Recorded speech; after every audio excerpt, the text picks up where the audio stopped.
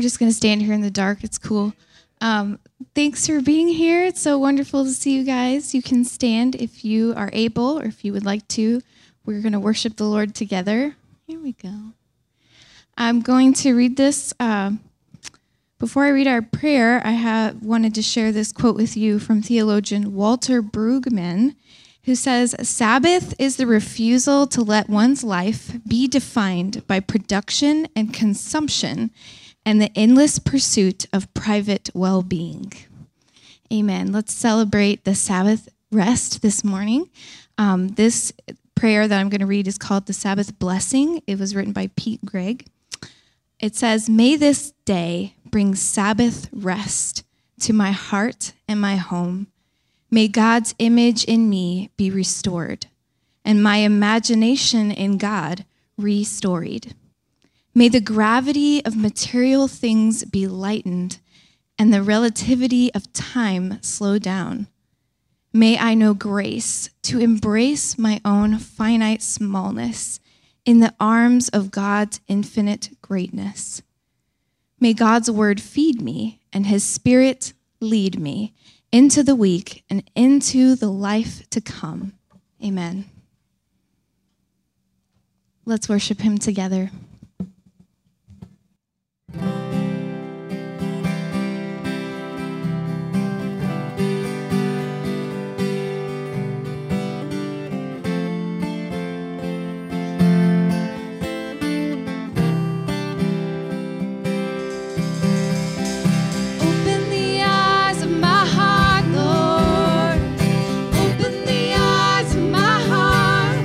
I want to see you.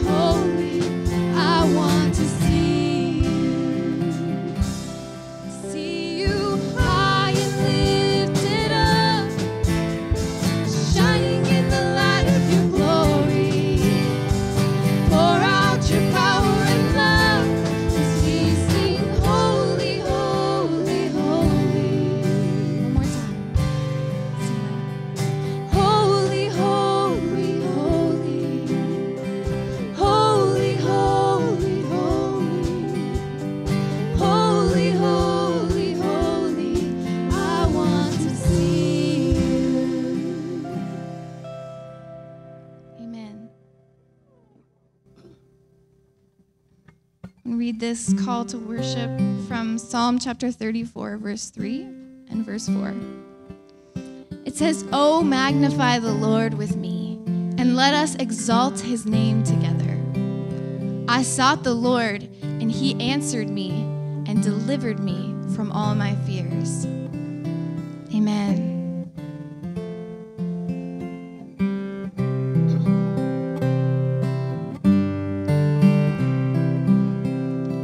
How deep the Father's love for us, how vast beyond all measure, that he should give his only Son to make a wretch his treasure. How great the pain of searing loss, the Father turns his face away, as wounds which mar the chosen one bring many sons to glory.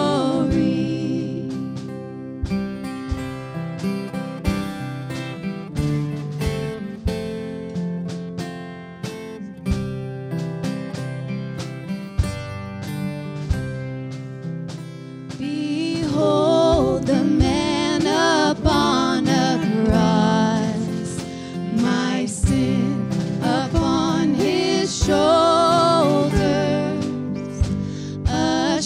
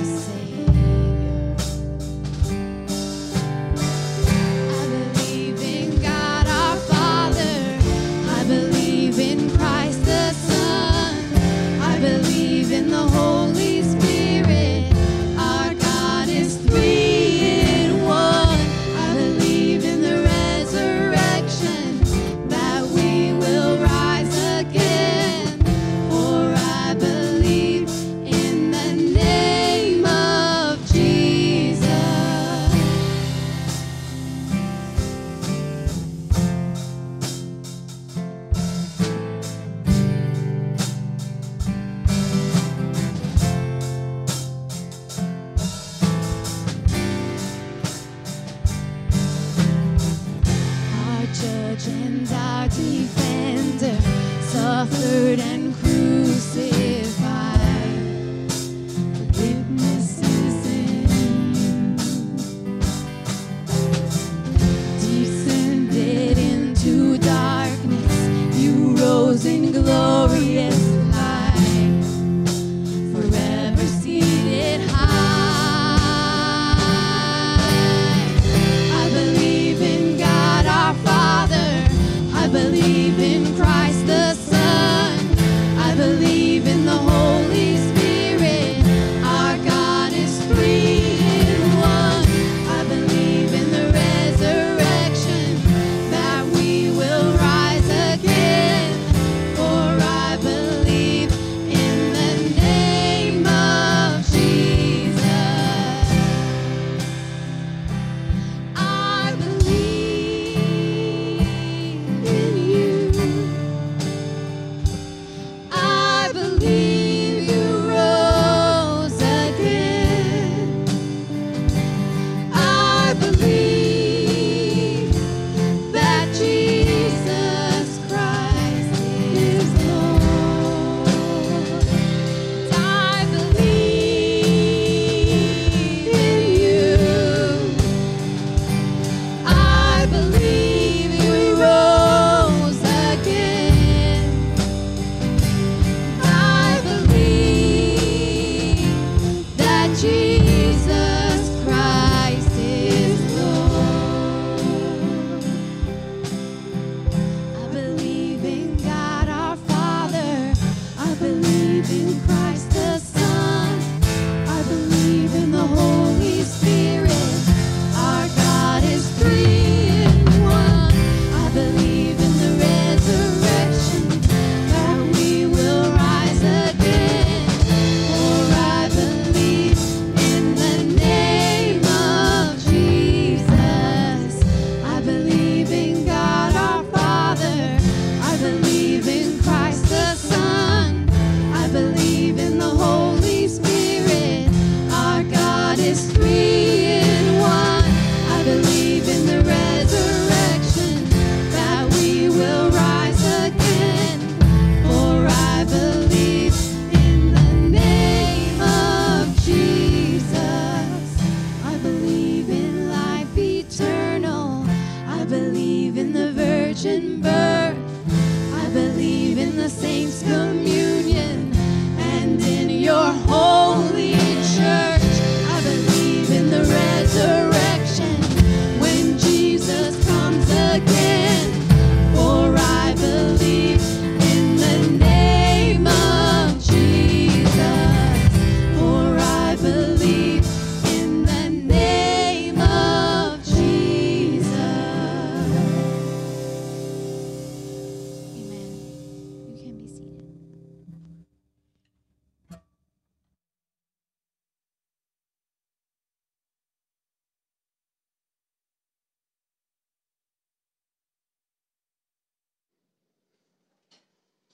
Amen. Well, Nikki and I were on the same page this morning because I, too, was looking at the Lectio devotion this morning, and I prayed these prayers this morning, and I had it also on my heart to bring those before us all, because I just thought it was a really great prayer today. So we were on the same page there, and I won't share the same things that Nikki already shared, but friends, I want to give you this invitation this morning, this invitation that comes from Isaiah chapter 55, verse 1. Come, all you who are thirsty.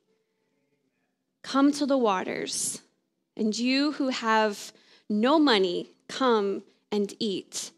There's an invitation for the church this morning, for you, for us as individuals, but for us as the body of Christ, to come before the Lord, to be open and honest with where we are and with what's on our heart, and to present ourselves before the Lord authentically and wait for him to come and to give a drink to our weary, thirsty souls.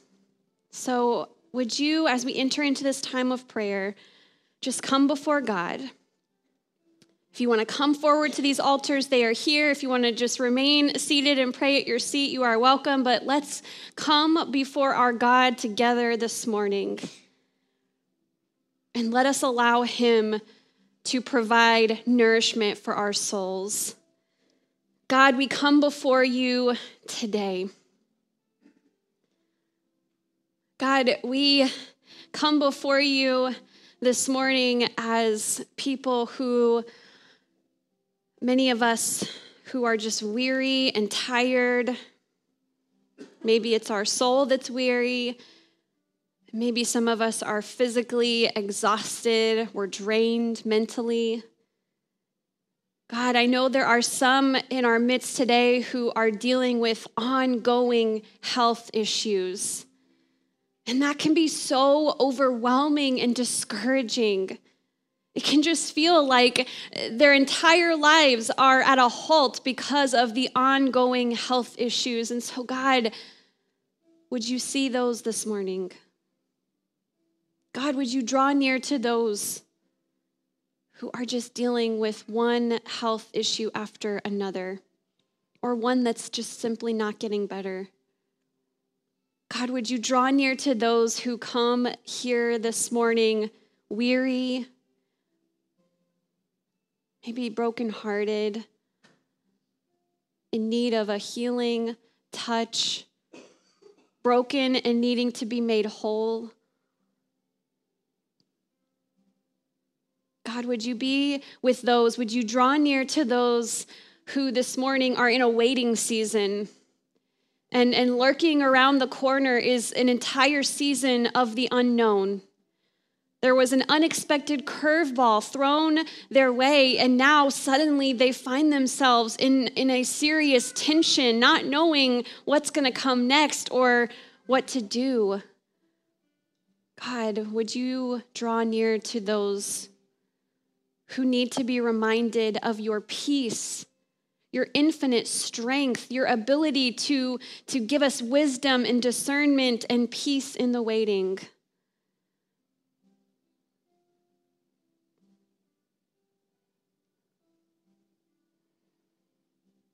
Part of what Nikki shared, Lord, is that this is the Sabbath. This is a day where we ideally refrain from any kind of work or any kind of anything that is like work for us, so that we can simply rely on you, not on our own production, not on what we are capable of doing, but God, we sit and we intentionally pause and do nothing but come before you and wait for you to give us more of your grace, more of your abundant provision. And it's a time where we can not only rest in your love and in your peace and in your goodness, but God, it's a time where we can sit and trust that you are the provider, that you hold this entire world, the entire universe in your hands. And God, there's nothing that you can't do. So whatever it is that we are longing for or find ourselves in need of today, God, on this Sabbath day, we come before our Creator and we acknowledge a deep, profound need for more of you.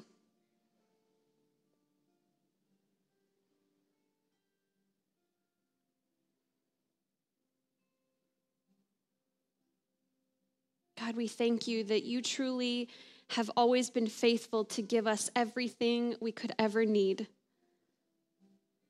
And you are aware of our needs. God, you've provided before, and we know you will do it again. God, would you help us to trust in your goodness? Help us to trust in your perfect provision. God, we pray for all of those who are gone today, whether they are dealing with sickness. God, we pray for this uptick in COVID that we're seeing, and we pray for all of those who are catching this virus again, some for the first time. God, would you be with all of those who are dealing with sickness today? Would you draw near to them? Touch their bodies, God. We pray for those who are traveling today. We pray that you would be with them, help them to know that you are with them, help them to sense your presence and to carry your presence with them where they go. And God, I pray that as we open up your word, we say this a lot, but I pray truly that we would be willing to open our hearts to receive your word for your people today. God, I pray that you would help us to have an imagination. All of our kids are in here today, and I love it when the kids are in here for a number of reasons, but one of those reasons is that kids are tangible reminders of imagination. And kids have amazing imaginations. And so, God, I pray that today, us old adults, us worn, weary, tired, discouraged adults, I pray that we could have a Christ-like imagination, that we could embrace a sense of wonder, that we could lean into the creative side, and that we would see, God, this vision that you have for us, your people. Would you help us to just have this renewed sense of vision, of curiosity, of how we can go about being your people in a better, holier way? God, as we open up your word, may we not be filled with resentment or discouragement or bitterness, but God, may we truly be able to see the way that you have called us to live. Would you help us to see the vision that you have created for your church, for us, your people? Help us to receive, help us to embrace, help us to faithfully live this out. We've come a long way, but we also have a long ways to go. And so, God, we pray for your strength, for your mercy when we get it wrong. God, would you just continue to strengthen us, fill us with more of you so that we can reflect your beauty, your love, your mercy, and your grace to those around us.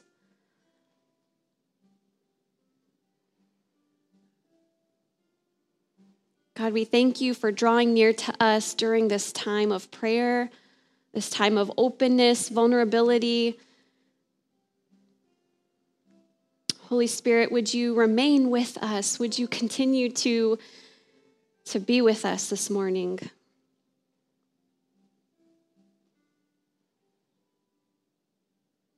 God, we love you.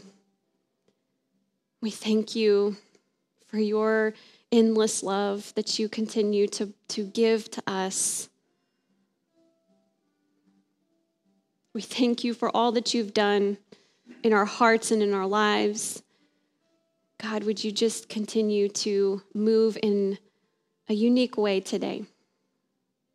We're here. We're open, and we'll wait for you.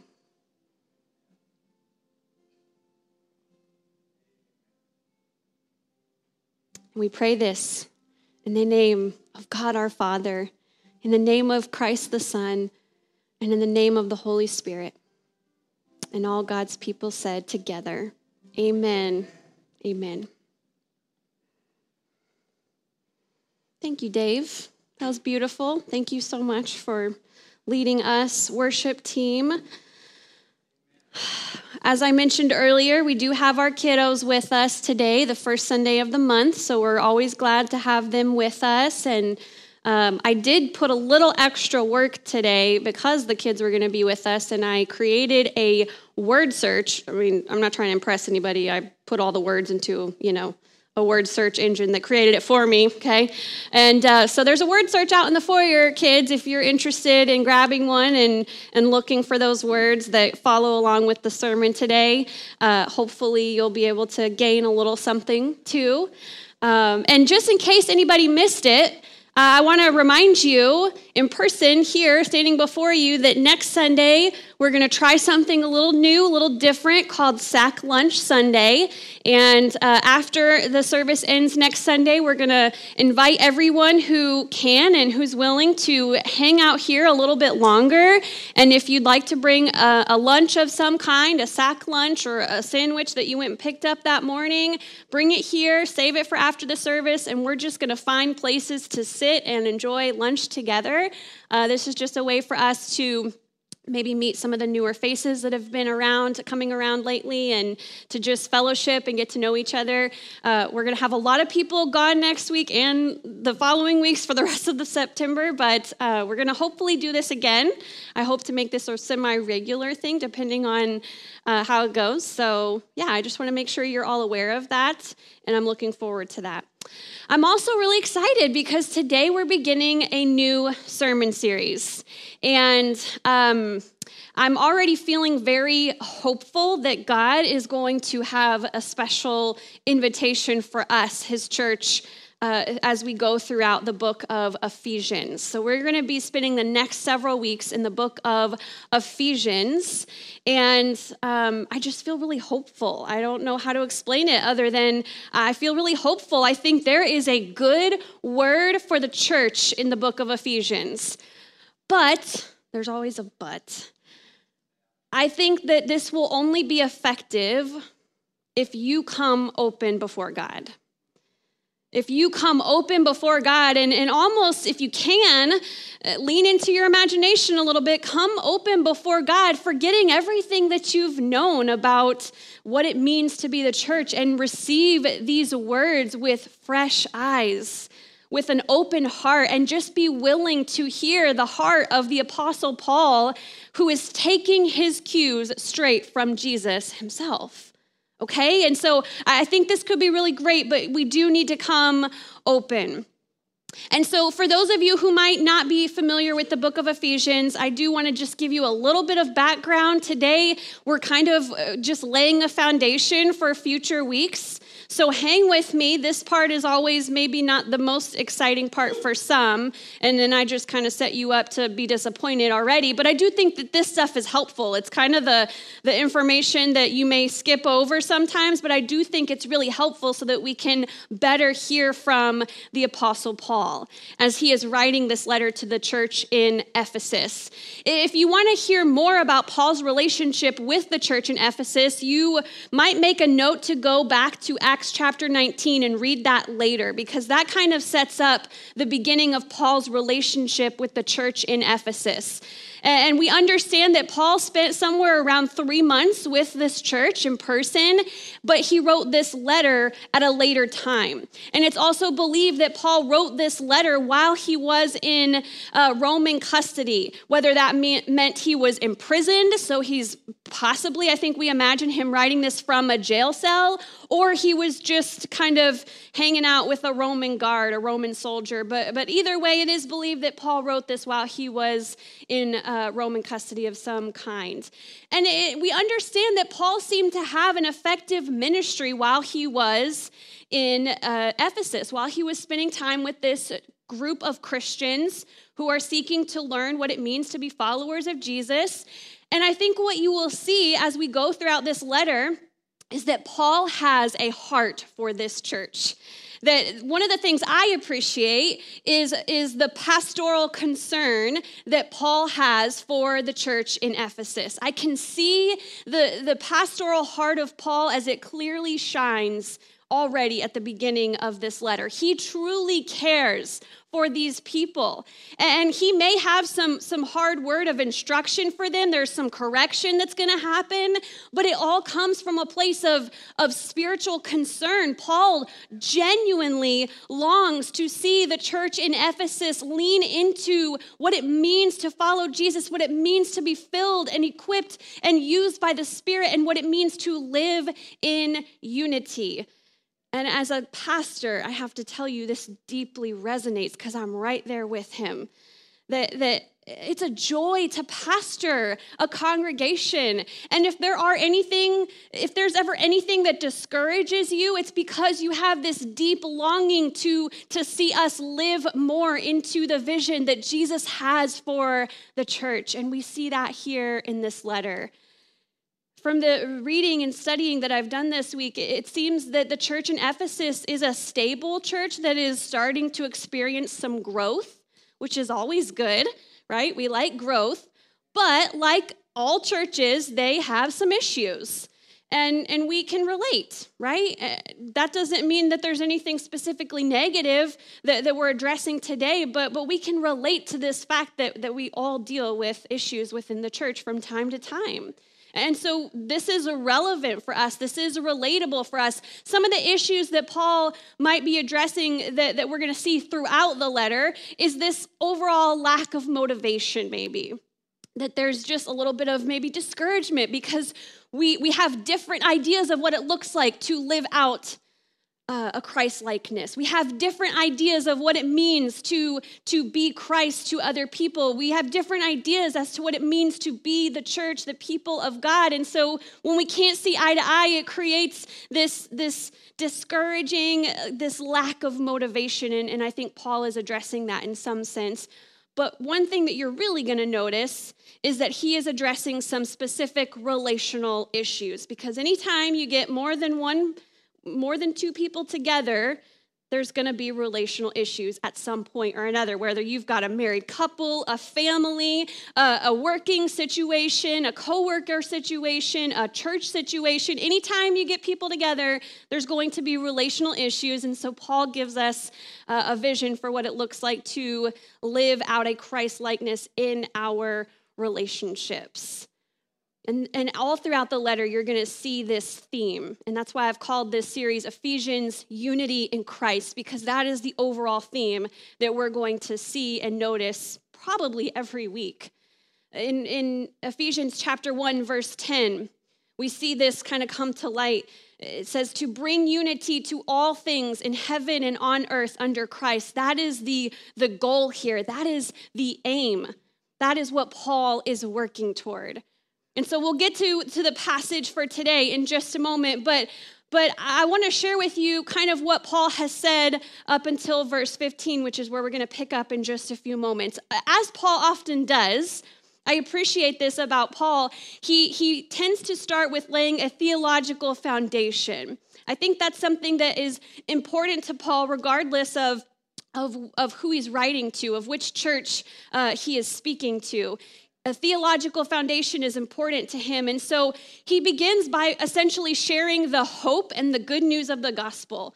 You guys don't really want to hear that though, right? Or do you want to hear the hope and the good news? The very thing that is why we are who we are? Maybe we should share it. Maybe let's liven this bunch up a little bit and remind ourselves of why we're here, of what we are about, and why we have a life in our midst, right? And Paul starts off, he says, from the very beginning, you can follow along if you want. I'm not reading, I'm just kind of summing it up. But Paul starts off essentially saying, from the very beginning, we see that we, humanity, mankind, we are chosen and loved by God. After all, we are the very good of God's creation. You can give yourself a pat on the back for that. You are the very good of God's creation. You were chosen and loved by God from the very beginning. Before you could ever do or say anything or respond in any way, God saw you and he said you are good and you are loved. Anything that comes after is not of God. God sees you and he says you are good and you are loved. And we see, of course, it doesn't take long before we see in the story sin disrupts this holy union, this holy fellowship, this ideal between God and man, which affects our relationships between one another. We see that sin disrupts. We see that man chose other things, put other things before God time and time again. But then we see God's response, and we see this best and fully in Jesus, that God demonstrated his love for us and just how serious he was about communicating his love for us. And he begins by stepping into our world, into our brokenness, into our mess, and he lives among us. He takes on human flesh, and he lays down his life for us. Jesus took on the sin of the world, and because of his sacrifice, because he laid down his life for us, we are forgiven. Because of what Jesus has done, we are redeemed. Because of what Jesus has done, we have full, abundant life. We have purpose. We have meaning. We have direction. We don't walk around with our head hung low, feeling like life is meaningless and nothing matters. Because of Christ, we have a purpose. We have an identity, and we have a purpose. We discover in Christ who we were created to be. You will continue wandering around life, wondering who you were created to be if you live a life apart from Christ. And then Paul, I always appreciate his Trinitarian theology, okay, big words. But Paul communicates that we have been given the Holy Spirit as an installment of what is to come. You are given the gift of the Holy Spirit who lives and dwells in you. And it's the same Spirit that raised Jesus from the dead. And the Holy Spirit is given to us as an installment of what is to come, a glimpse, a first fruit of what is to come. The Holy Spirit is a living, breathing reminder of God's already and not yet redemption. God has already begun redeeming, and God will continue to redeem until everything is as it should be. And so if we could sum up kind of the first part of what Paul has said to the church in Ephesus, this is what it would be: that we are adopted by the Father, that we are redeemed by the Son, and we are sealed by the Spirit. This is the theological foundation. The foundation, this is what we are building upon. So it's kind of like, because of this, now this. Are you with me? Because of all of this, now let's move on to what this means for us. And so it's probably a good time to invite you to stand to kind of get the blood flowing. Wake yourselves up a little bit. As you're invited, you don't have to stand, but you are invited to stand if you're able. And we're going to read today's passage, picking up in Ephesians chapter 1, verse 15, reading through 23. Paul says, "For this reason, ever since I heard about your faith in the Lord Jesus and your love for all God's people, I have not stopped giving thanks for you, remembering you in my prayers. I keep asking that the God of our Lord Jesus Christ, the glorious Father, may give you the spirit of wisdom and revelation so that you may know him better.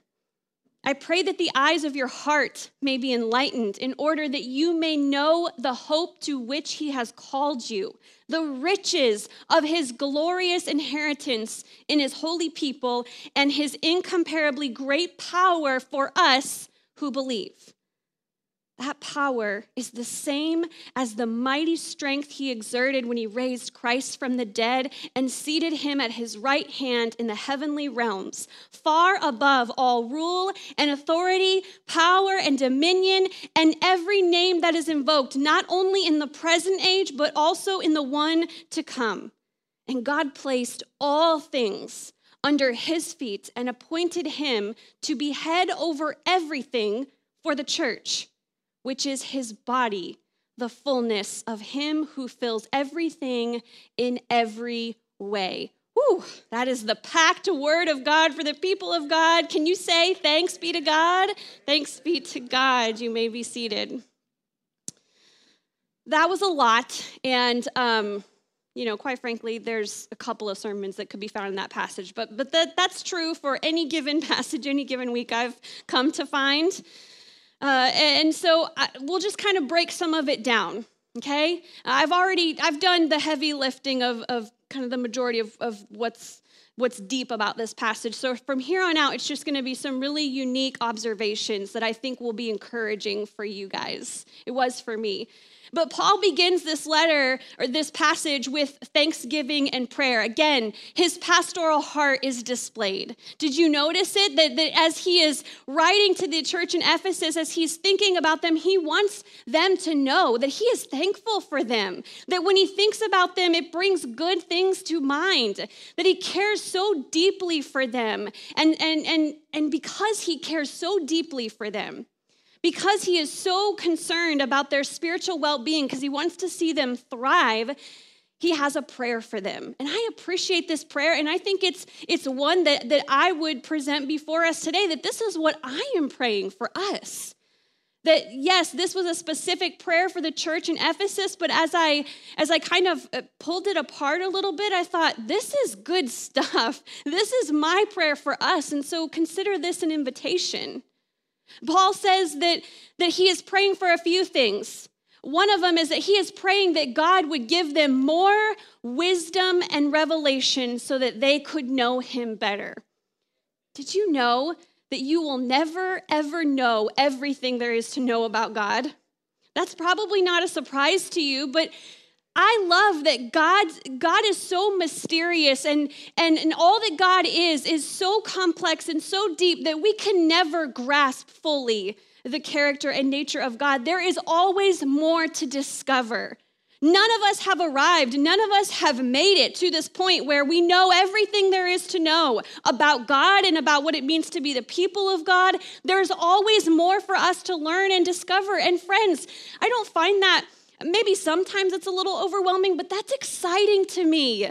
That truly fills me with excitement because it means that God is always uncovering more of himself so that we can know him better, so that we can live a healthier life that is more fulfilled in who he is. There's always more to discover. There's more to learn and know. And Paul prays that the church in Ephesus would not just have a knowledge about God, that they wouldn't just know about God, but that they would know him deeply. And I got to tell you, as a pastor, I echo this, that my prayer is that we would know God deeply, that we would hunger to know more of the depth of the glory and the love of God. There is always more to discover. There's more for us to know and learn about God. And so I love that Paul is praying that God would give the church in Ephesus and then us, as what I'm praying, more wisdom and discernment so that we can know him better. Will you receive that this morning? Will you receive that prayer, that invitation to know God better, to know him deeply? Paul goes on, and another part of his prayer is that their hearts would be opened and enlightened to the hope that they have in Christ. And I'm pretty sure I say this phrase every single week, multiple times a week. Open our hearts. We sang it today. Open the eyes of our heart. Like, I don't want us to just say that phrase like it's a cliche, churchy phrase that we use. Like, I genuinely mean it. We sing this song that is years and years old, not because it's like, oh, we haven't done this one in a while, let's do it, but it's intentional. We mean it. We come here before God, and we're not just here to check a box. I'm not anyways, full disclosure. I'm here to be challenged. I'm here to grow, to know God better and know what it means to be the people of God. And so we pray, God, open our hearts, enlighten our hearts so that we can be reminded of the hope and purpose we have in Christ Jesus our Lord. My prayer is that we would see and understand this glorious life that God has called us to, this glorious, beautiful life that God has planned for us. That we would see that he has called us for a purpose, that our identity is found in him and in him alone. And I pray that we would discover that we would be open to how God is calling us to find our identity in him. And then the last part of Paul's prayer, these are kind of broken up in verses, I believe it's 18, 19, and 20, or maybe it's 17, 18, 19. Nonetheless, he says, I pray that you would believe in what God's power can do. And this is another one I feel deeply for us, church. I think we severely limit God and what he's capable of doing. both in us and in our midst. The very fact that when we look at the world, when we look at our country, when we look at society, our immediate response is to feel discouraged and overwhelmed to the point where we just want to hunker down and hide from the world. I understand that's a normal response. I understand that that comes from this sense of feeling like we don't recognize this place in this world anymore, and I get that. But I also really deeply, truly believe that God's power is infinite and it's enough, that he can still move even in today's world, even in and through us today with all that we feel like is happening in our world. God's power is infinite. He is enough. He is enough to fill us and to use us to be a blessing to this world. His power is readily available. Do you believe that? Do you really believe that God's power is readily available? That he's calling you to partner with him. He has invited you to be on mission with him, and he is not asking you to do it in your own power and in your own strength. Thanks be to God. But he's inviting us, and he's promising to fill us with his power and his strength. The moment we try to do this in our own strength and our own power, we fail. We fail before we've even begun because it's not in our strength and it's not in our power, only through the power of God, the same power, Paul says, that raised Christ from the dead. That's all important, and that's all what I am praying for us today. I'm praying all of this for us today. But I've saved the very best for last. It's like dessert. Are you ready? You just had the full main course, and it was a lot, and you're probably feeling like, oh, I don't know if I can do any more, but I promise it's worth it. This is not very good for like discouraging gluttony and whatnot. So it's a metaphor, don't take it too far. But truly, I saved the best for last because you may have noticed today or just in general that Paul uses a certain kind of language often in multiple letters. This is not Paul's only letter to churches. This is just one of many. And in a lot of his letters, he uses the specific language where he refers to the church as anybody want to say it? Body. He refers to church as the body and Christ as the head. This is Pauline language that we see often in his letters. He speaks of the church as the body, and he speaks of Christ as the head of the church. In verse 22, in case you missed it, he even says it here, God placed all things under his, Jesus' feet, and appointed him to be head over everything for the church, which is his body, the fullness of him who fills everything in every way. I know it's clunky, it's a lot. Paul is known to do that, and you just got to try to take it a little piece at a time. And I think we can probably agree this metaphor makes a lot of sense, right? It does to me anyways. A body is an active and growing organism, and that's hopefully what we are. Hopefully we're active, and hopefully we're growing, always growing. Because we are susceptible, however, to sin, we submit to the head, which is Christ.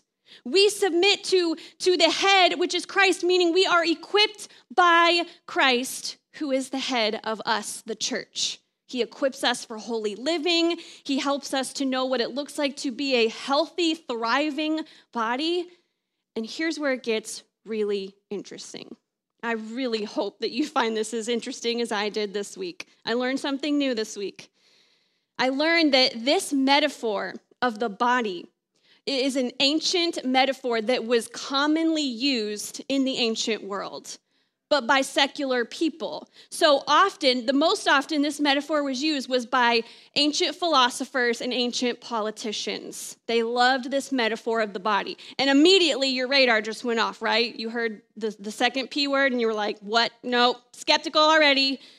Because anytime we hear politicians, like immediately we just get this bad taste in our mouth. I get it. It's unfortunately the way it is, I guess. But they would use this metaphor of the body to encourage each person in a community, in a society, to do their part, to fulfill his or her role in the community for the sake of the whole, for the good of the whole. Stay with me. Greek and Latin authors, they would use this metaphor of the body to explain and to rationalize the class and the economic divisions within society as it was necessary for the proper function of the entire society. Are you following? I know, it's a lot. But if you follow me, it's going to be worth it. Do you see how this could be used for good, but also it could be really bad, right? If we're talking about a secular society where power sits at the top and power is instructing all of the people who don't have the power, this is how you are to live, this is how you are to operate, you need to do your part for the good of the whole, for the good of the body, right? You do your part to make my part easier. You do your part and you stick with that. You don't question it. You don't step out of line. You do your part to serve the body, the whole, me. You see how that could be misused easily? Like my injustice radar went off immediately because I see this as a breeding ground for oppression and injustice to those who were deemed smaller, less than, lower, less meaningful parts of the body, of the whole. Do it for the good of the body. This is how we maintain the good of the whole. You need to understand, this is all backed up. This is scholarly driven, okay? This is not like something I stumbled upon. You need to understand that this was no doubt a way to reinforce a hierarchical status quo, okay? There was a status quo, and this was meant to enforce it. And so I find it very interesting that Paul, who is well aware of this metaphor that's used in secular culture, uses this to describe the relationship between the church and Christ. I find it very fascinating also when we consider that his readers would have no doubt known this as well. That his readers, as they are reading it, the wheels are spinning in their brain because they're thinking, wow, this is how we're told by society to live, and this is what we're told by society, what it means to be the body. And now Paul is kind of flipping that upside down. And if you haven't caught that yet, it's all very interesting because Paul's description of Christ as the head of the body is interesting and flips it upside down because of the fact that Christ laid his life down for the body. Right? Like the head of the body was the guy who laid down his life for the body. That's upside down from the way that culture operates. That's upside down from the way that society did operate and still does operate. Paul, who takes his cues from Jesus, he has flipped this metaphor upside down. He takes this commonly used metaphor. It's actually really brilliant if you think about it. He takes this commonly understood and used metaphor and he breathes the life of the gospel into it. I love how scholar Lynn Cohick, who, by the way, I got all this from her. And so she says this. She says, Paul turned this supposition on its head, pun intended, for the head of the church's body is the crucified Lord. Allow that to sink in. Like, you have to know that people were hearing this and they're like, Paul, think about what you're saying. Like, this is crazy. The head of this body is a crucified Lord? And so she says, therefore, each member, this is the beauty of this, friends. Therefore, each member of the body is of infinite worth and is graced with infinite love. That's what it means to be a part of this body. Every person matters. Every person was worth dying for. Every person is worth more of your love, your patience, your grace, your mercy, your willingness to do the hard stuff and to keep going because we all are members of this body of which Christ is the head, and he showed us what true love looks like, and that is laying your life down for the sake of the other. Thankfully, when Jesus did that, he, through the power of God, was raised to new life, and now he reigns. He reigns supreme, and so we submit to the way that he has called us to live because he is Lord. See, here's what I think Paul is saying as he uses this metaphor in this really amazing way, this commonly used metaphor. I think what Paul is saying to the church in Ephesus, and friends, this is a word for us too. He's saying essentially, before Christ, you lived a certain way. You did things a certain way. You acted a certain way. You thought a certain way. You treated people a certain way for a certain reason, and you didn't question it. You just did it because that's the way the world works. That's the way society works. But God, but Jesus, because of Jesus, there is a new, beautiful way. There's a new way of life. There's a new way of love. There is this way of wholeness. There is this way of unity. And this way is backwards from the ways of the world. And it ought to be so striking, church, that when the world looks at us, when the world looks at followers of Jesus, it should be so striking to them that they look at us with mouths agape, scratching their heads, wondering, how is it possible that people could have this much love for other people, that people could be this loving toward other people? They ought to stand in disbelief. How is this kind of grace possible? How is this kind of love possible? How is this kind of holiness and Christ-likeness possible? And that is where we have the opportunity to point to Jesus and say, it's because of Jesus. It's because of what Jesus has done for me. It's because he lives. It's because he's Lord. And this is how he's called us to live. So we commit. We do it no matter what. Okay, Paul, I'm listening. You caught my attention. This is who I want to be. This is who I want us to be. I want us to be a body that is so beautiful, that is so set apart from the rest of the world. Not because we're some secluded special club and they don't get to be a part and participate. No, it's just the opposite. They're invited to come and join. All are welcome. Amen? But that we would be so striking to the world that they would just look at us and just wonder, how is that possible? Through Jesus Christ, our Lord, is how it's possible. So in closing, just to reiterate, friends, church, this is it. This is the foundation.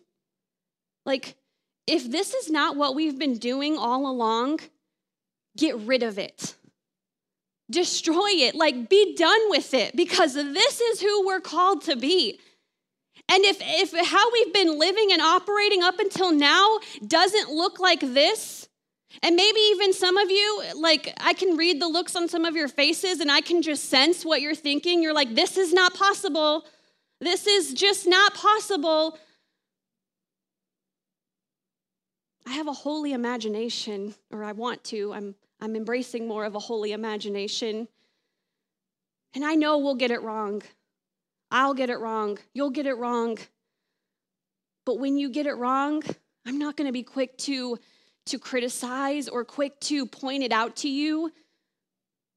I'm going to make every effort to respond with love and grace and humility, because that's the way that Jesus has responded to me. And so why would I respond in any other way? That's what I'm talking about, church. We submit as the body. We submit to Jesus' lordship. We submit to his headship. Therefore, our aim as the body of Christ is to grow in unity and to mature into the fullness of Christ. We never stop. We never think we've arrived. We keep going. We press on, seeking to grow to look more and more like Jesus today than what we did yesterday. And friends, this is what Paul knew was Christ's goal for us all along. Like, Paul is not introducing anything new to Christians. Jesus himself prayed this prayer in John 17. Jesus prays. He says, my prayer is for those who will believe in me through the disciples' message. Jesus prayed for us, church. He says that I pray that all of them may be one, just as you are in me, Father, and I am in you. Jesus prays for the church. May they also be in us so that the world may believe that you have sent me. I have given them the glory. Jesus has given us the glory that God gave to Jesus, that we may be one as God and Jesus are one. I and them, you and me, so that they may be brought to complete unity. Then the world will know that you sent me and that you have loved them even as you have loved me. This is how the world knows, by our love. This is how the world sees Jesus, by our love, by our commitment to a radical, reckless kind of love. A love that when everyone else says, nope, I'm done, I give up, I'm out, we keep going. We don't stop. Even when we think we've given it out too many times, we seek to give it out even more. When we've been offended, when we've been hurt, when we're criticized, when someone said something to us that was rude, when someone hurt our feelings, we work to make it right? We don't just let them walk all over us. We work to make it right, but we respond and we do so only through the love of Christ.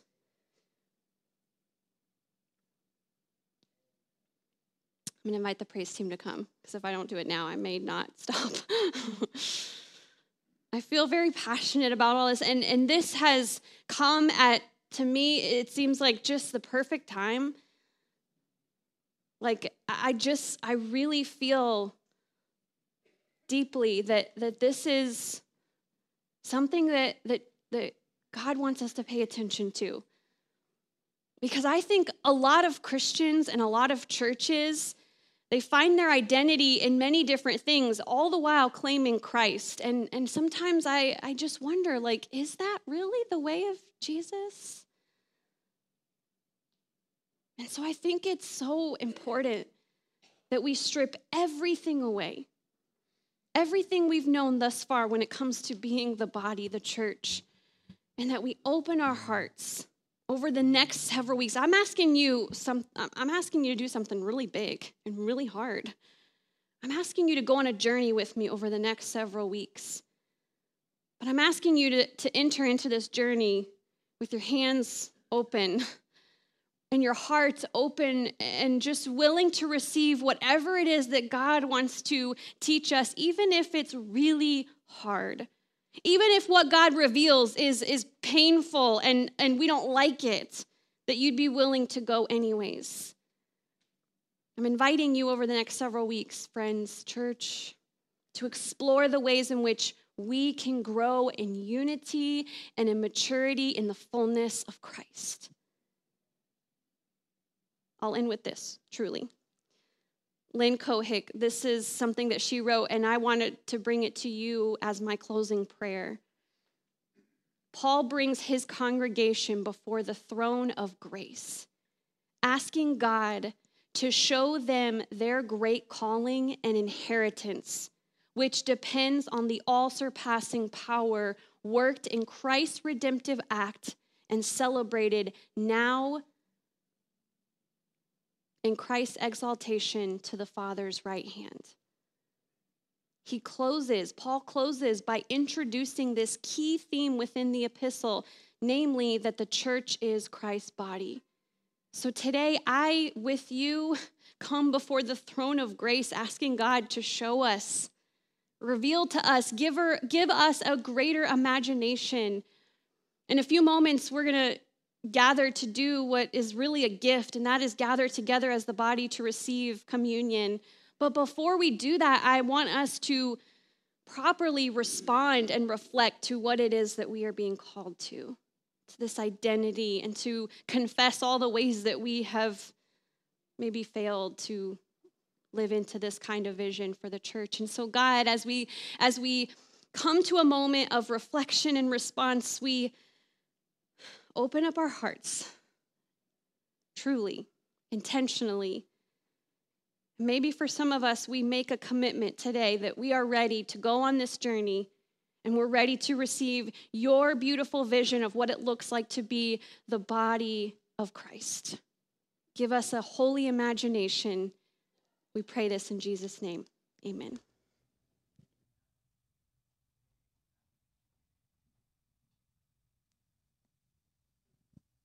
You can stand if you're able. We're going to sing together.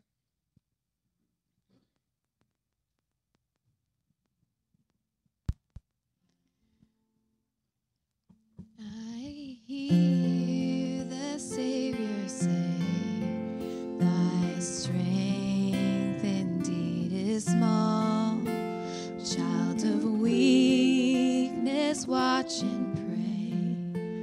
Find in me thine all in all. Jesus paid it all to him I owe. Sin had left a crimson stain, he washed it white as snow.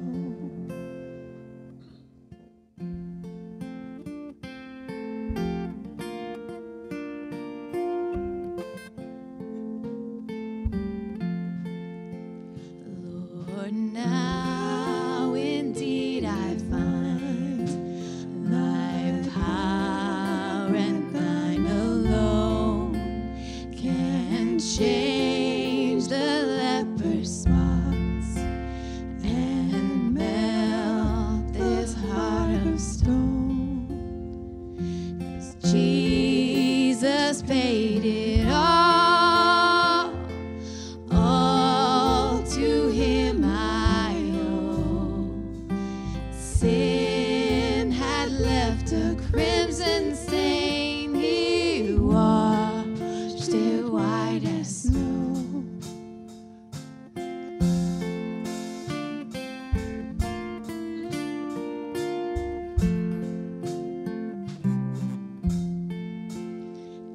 And when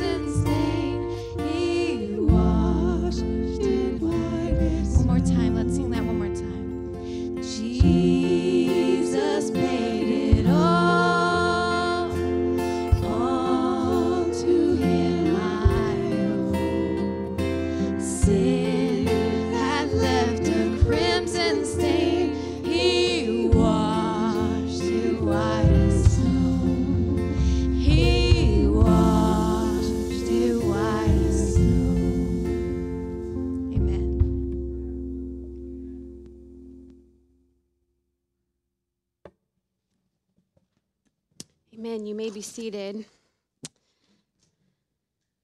I'm going to ask Pastor Bo to come and to help me prepare to serve. I don't ever want us to rush into communion, into the time of communion, because it truly is significant. And a lot of churches do it just a few times a year, and some churches do it every week. And we do it once a month, and I think it's a healthy kind of in-between, but even still, I worry sometimes that doing it once a month can, if we're not careful, we can just go through it like a habit or a routine without really contemplating the significance of communion. And just to remind you, and our kids are in here, and some of them maybe haven't really grasped this before, and I think this is a shepherding, discipling moment for our kids, even for some adults. That's fine. That when we call it the table, right? That Jesus instituted this at the Last Supper. He was gathered around the table with his disciples. He was inviting them to receive this gift. And so we are being invited to receive this gift. And so we gather here at the table, we call it. And I love for you to imagine like a giant banquet table. And we are all just taking our seat around the table together. You wouldn't be sitting like this if I had my way with it. We'd be sitting all together around a table. Because we are one. We are a body. We are a community. We are family.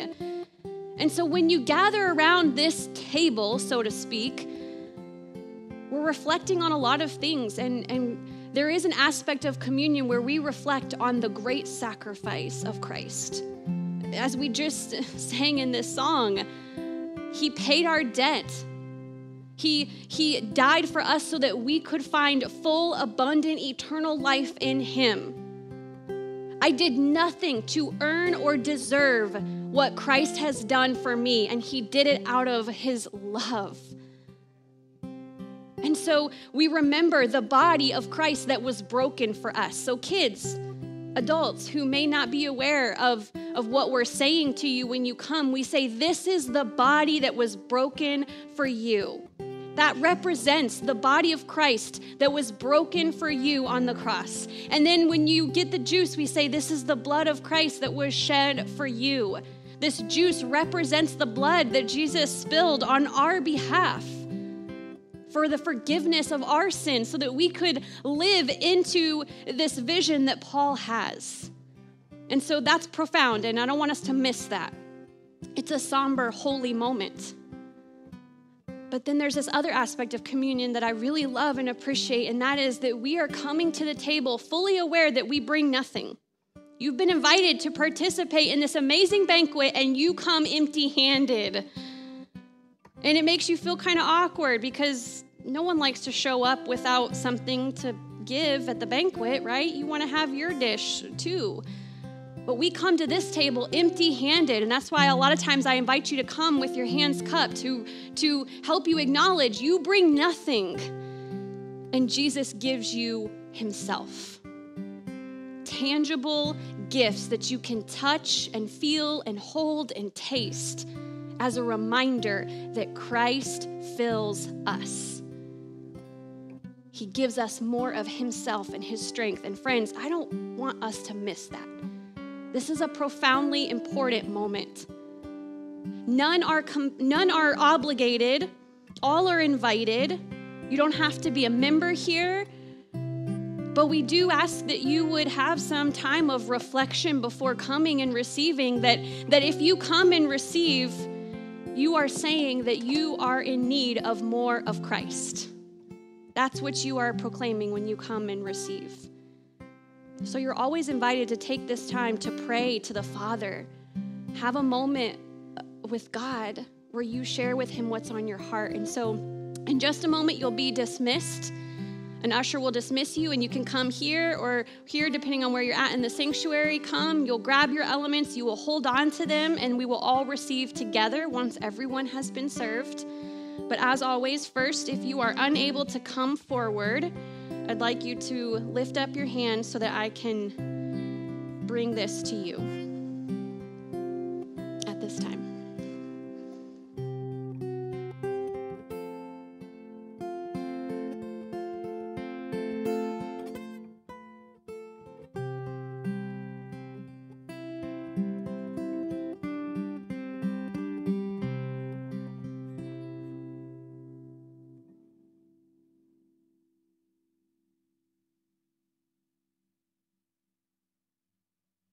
God, we come before you in this holy, reverent moment. And God, we just take this moment to reflect on this tangible grace that we can touch and hold. God, I pray that in a way that only you can do, that you would bless this bread and that you would bless this cup. And that when we receive, God, that we would be made more complete only in you. When we receive, God, may you fill us with more of your love, more of your strength, more of your wisdom, more of your power to be the church and the people that you've called us to be. And we pray this in the name of Jesus, in the one in whom our strength is found. Amen. Friends, on the night that our Lord was betrayed, he took the bread and he broke it and he gave it to his disciples and he said, "Take this and eat. And every time you do so, even now, do so in remembrance of me." So take and eat and be thankful today.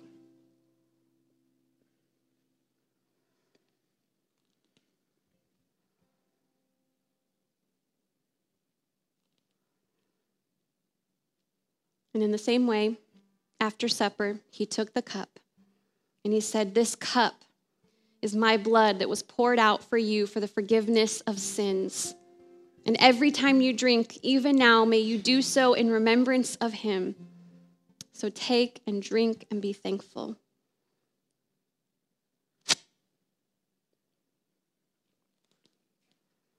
I'm going to invite you to stand as we sing this beautiful doxology together this morning. Praise God from whom all blessings flow. Praise him, all creatures here below. Praise him above, ye heavenly host. Praise Father, Son, and Holy Ghost.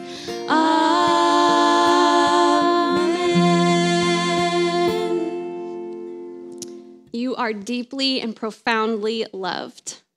And I pray that you would go in the grace and peace, wisdom and discernment of our Lord. Seek to know him deeply this week and rest in his great love. You are dismissed. Have a beautiful day.